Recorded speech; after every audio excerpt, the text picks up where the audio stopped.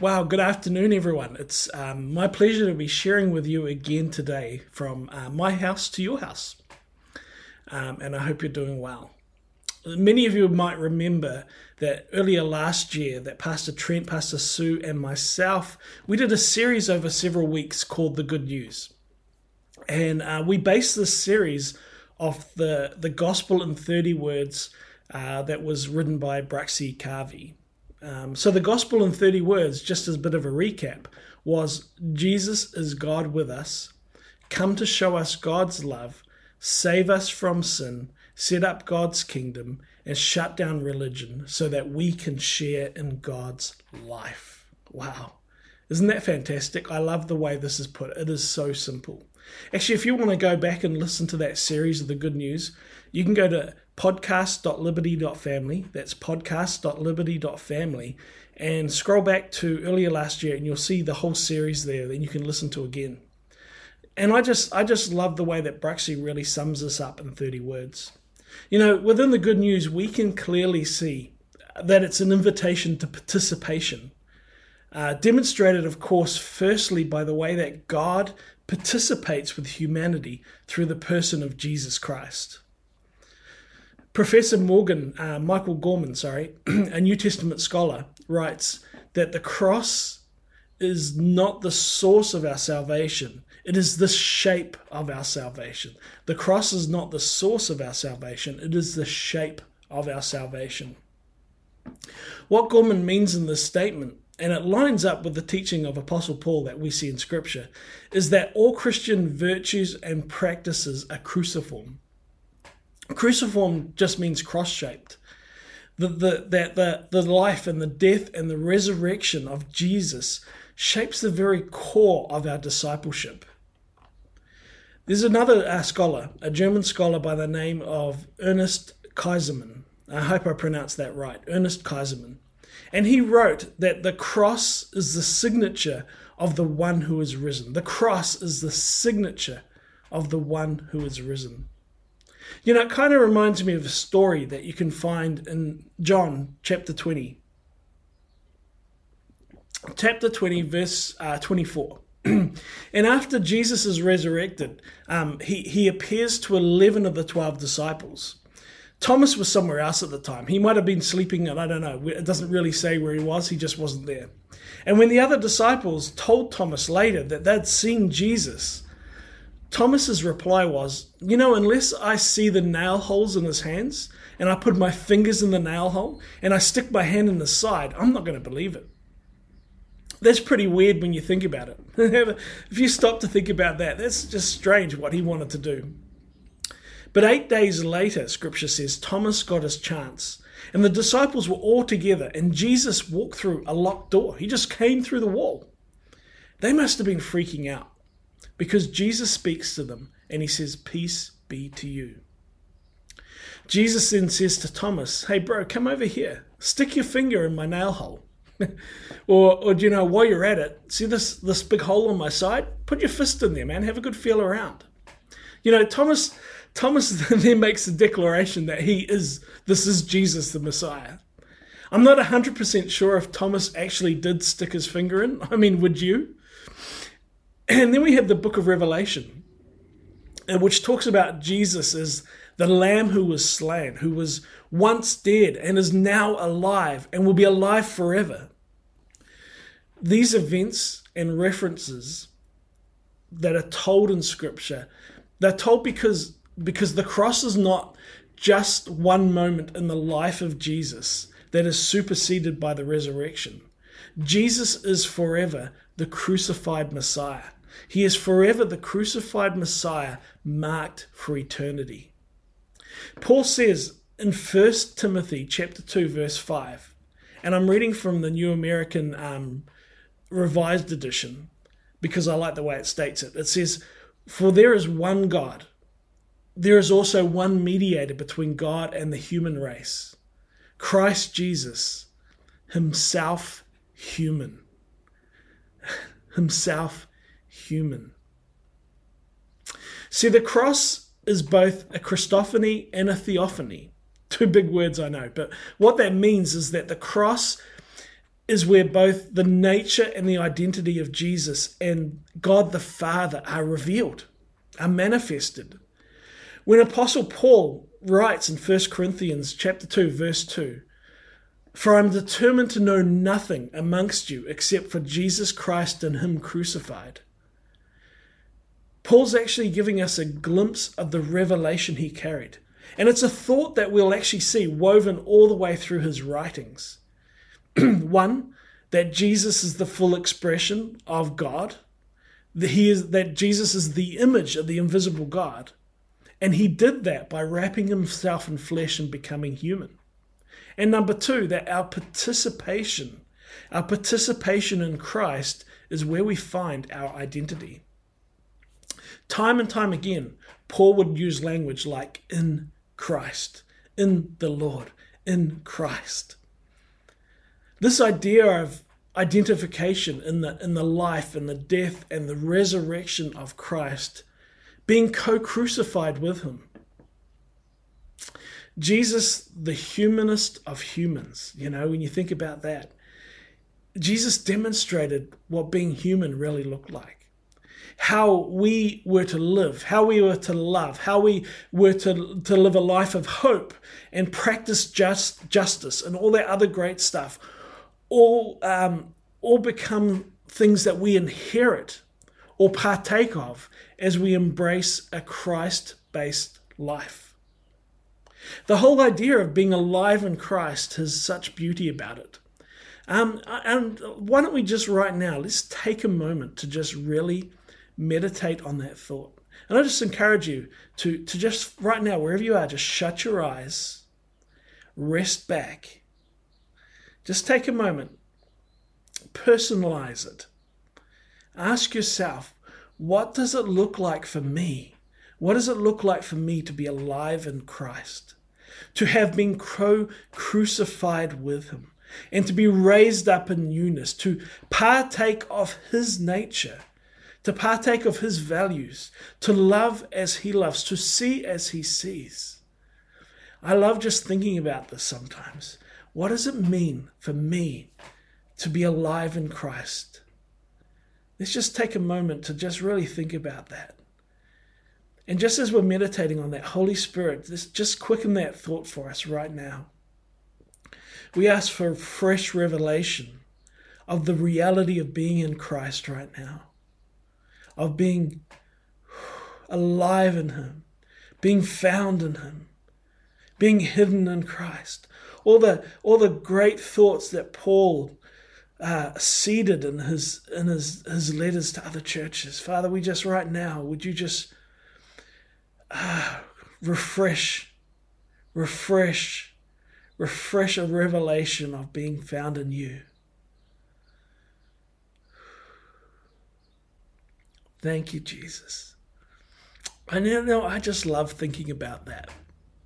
Who right now is just feeling the peace of Jesus? Doing something like that might be new to you. You might not have ever done that before, and that's okay. But it's not a spooky thing. It's actually just a relationship thing of really just spending time connecting with him and discovering him and letting him reveal himself to you. I actually encourage you to do it often, just to sit and be still. There's a verse that says to be still and know that I'm God. And it's just not knowing that he is God, the creator of all things, but that also he's your father and he wants to know you and he's close to you. See, the challenge for us is just not to settle with the certainty of our salvation, but to press on to explore what it means to be in Christ. Not just to settle with being saved, but to press on and explore what it means to be in Christ, to participate in what we've been brought into through the cross. Scripture teaches us that we are to identify with his death so that we will find our identity in his resurrected life. We are challenged to be people that have the character and the nature of God, to be a people who have the mind of Christ, to be a living testimony of what Jesus has done. And so today I want to share from some of Paul's writings, and I'm going to be sharing again next week on the same theme. So it's kind of like a two-part message. I'm going to share some stuff today and some stuff next week. And though I'm going to be sharing from Scripture, I want to encourage you to partner with the Holy Spirit and allow Him to speak to you about these things that we're going to touch on. Ask Him for revelation, because I'm convinced that learning the Word of God needs to be married with learning to live life in Christ. You know, learning the Word of God, it has to be partnered with learning to live this life in Christ. So the scriptures I'm going to be using are based, that I'm basing all this on, are found in the book of Philippians. Philippians is a great place to start. N.T. Wright comments that Philippians is an invitation to think differently, the messianic way, the Jesus way, about God, about Jesus, about the world, about ourselves. And in Philippians, Paul is really teaching us how to be the people of God in the world. Paul was writing to them from prison, the church of Philippi who he was writing to. He was in prison when he wrote to them. And so things are not going well for him. But when he writes this letter, it's drenched in encouragement. You know, he keeps telling them to rejoice and encourages them that they're a fellowship, that they're a single community in Christ. And he reminds them that as believers, we have a way to live as being alive in Christ. So, in Philippians chapter 4, where we're going to read, Paul is wrapping up his letter to the church in Philippi. He mentions two women here by name. And it appears that these two women were having a bit of a disagreement. As a bit of a side information, the church in Philippi actually began with a group of women having a prayer meeting by a river. And you can read the whole story in Acts chapter 16, which tells the story of the church forming and starting in Philippi. You know, and it's commonly agreed that these two women that Paul is addressing here in Philippi were part of the original group of women that the church was founded with.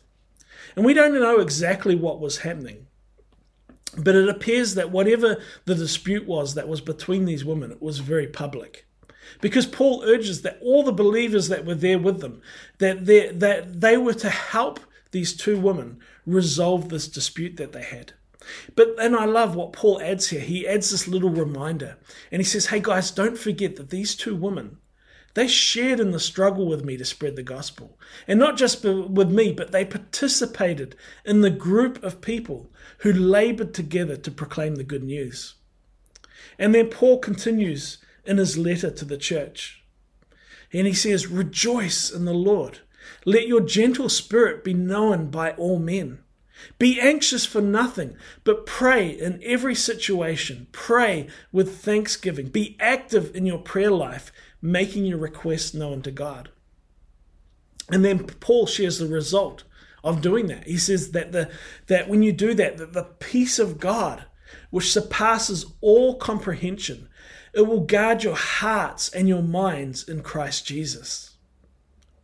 And then Paul writes, finally, brethren, whatever is true, whatever is honorable, whatever is right, whatever is pure, whatever is lovely, whatever is of good repute. If there is any excellence and if anything worthy of praise, dwell on those things. The things that you've learnt and received and heard and seen in me, practice these things, and the peace of God will be with you. The peace of God will be with you. You know, the way we think, what we give attention to, will shape our experience.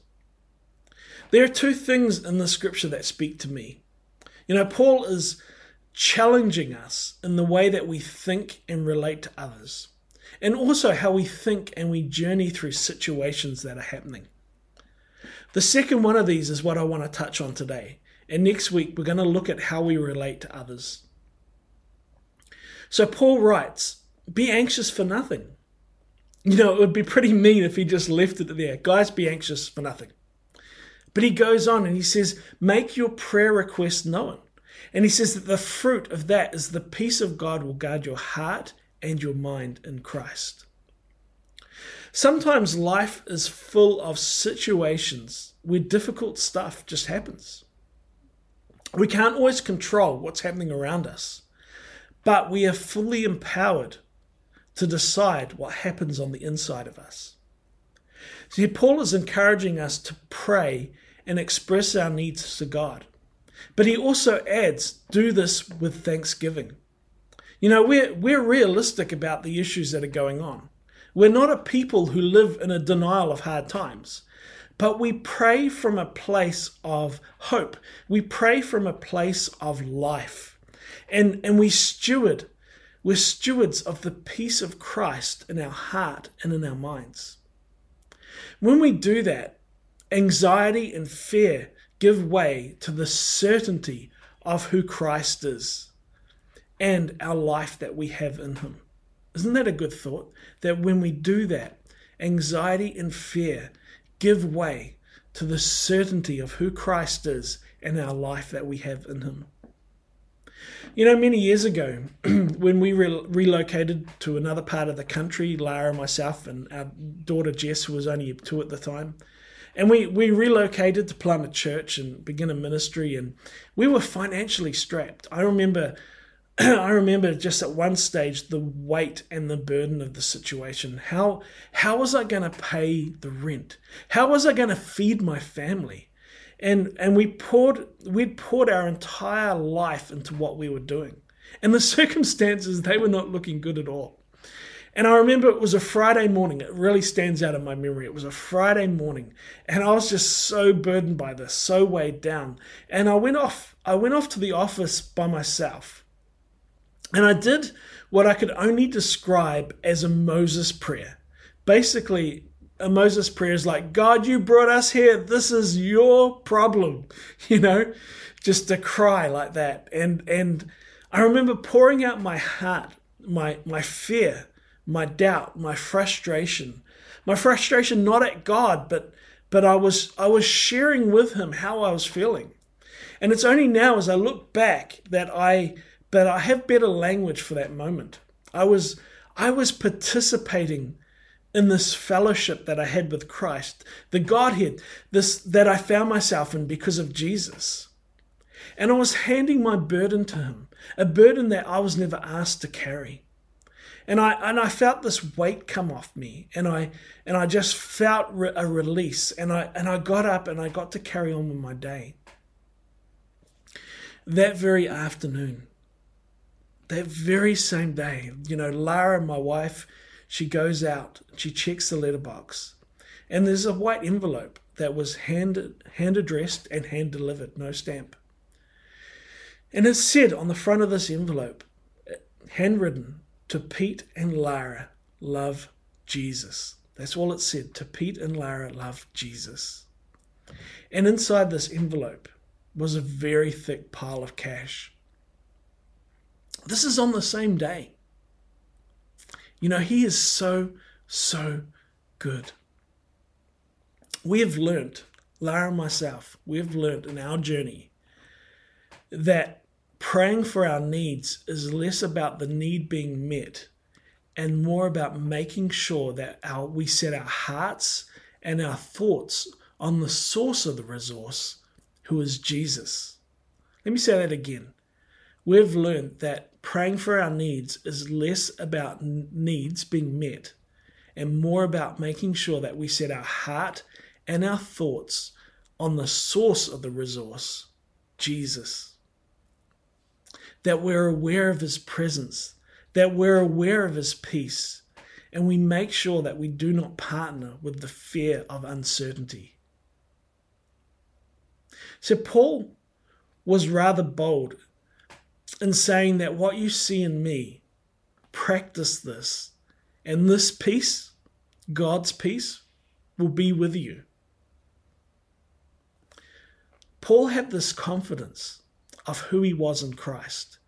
He is active in his participation of his life in Christ, so much so that, as I mentioned before, this letter that he wrote to the church in Philippi, the book of Philippians, while in prison, was drenched with encouragement and hope.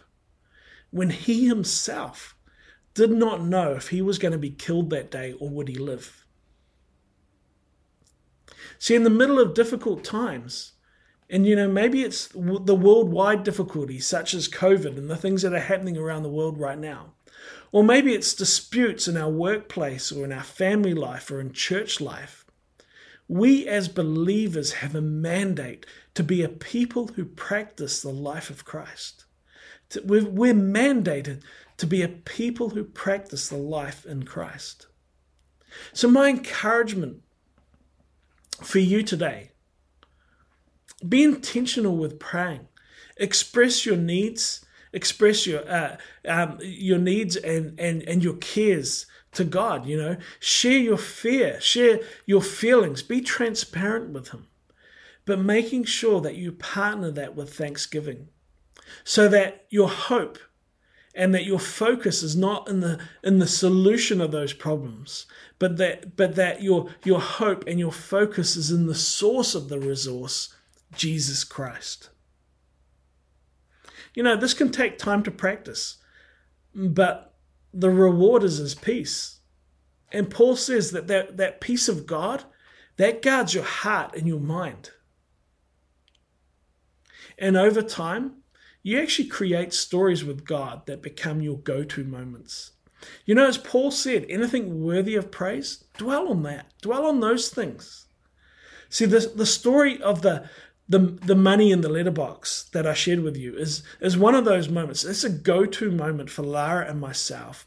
We have a story to recall and thanksgiving to enter into. When things get hard, when things get tough financially, we can recall that moment and celebrate. As we pray and we offer up our petition to God of our needs, we celebrate what He has done, what He is doing, and what we know He can do. The reward is found in participating in this life in Christ. And as we do, we become the gospel. As people will notice and wonder how we journey through hardships and difficulties from a place of peace. Someone once shared with us, to Lara and myself, that they began their personal journey with God because of what they saw in the way that Lara and I were doing life. They saw us journey through some stuff, and it was the way we journeyed through that had a big impact on them. Now, I'd be the first to admit that we haven't always journeyed this well, but our goal has always been Him. It's always been Jesus. And it was that focus that drew someone to encountering Jesus for themselves personally. Let's pray, shall we? I just invite you to shut your eyes again and just enjoy Him. Just be so aware right now. Whatever's going on in your life, I just right now ask for just a tangible experience of the peace of God that will guard your heart and your mind so that you can focus on and celebrate the things that are good. Dwell on the things that are beautiful. Father, right now, I just thank you for how you have participated in humanity through Christ. And that I just thank you that you've invited us to be participants of this abundant life in Christ. And I thank you, Father, that you have sent the Holy Spirit to teach us so that we can learn how to live well. And I bless all those that are listening right now, that they would journey well in Christ, that they would experience your peace and your goodness, that they would build testimonies and stories of your goodness as they journey with you, stories that they can recall. Father, that they too would also become living testimonies of your goodness, and that through their lives and through the way they journey, you will draw others to the Father. Right now, where there is anxiety and fear, Father, would just let there be peace and stillness and just the reality and the truth of a life in Christ. In Jesus' name, amen. Amen. I'm going to hand it over to Melody shortly, in just a moment, for some worship. Feel free to worship along with Melody. Maybe you might want to sit and meditate and just let the music wash over you, or meditate on whatever the Holy Spirit has been speaking to you. If you've got any questions and you'd like to know more about Jesus, you can email our church office and someone will get back to you. That's office@liberty.family, office@liberty.family. God bless you. May you just know his tangible peace and his goodness, and be able to dwell on amazing stories of how good he is. Thanks, Melody.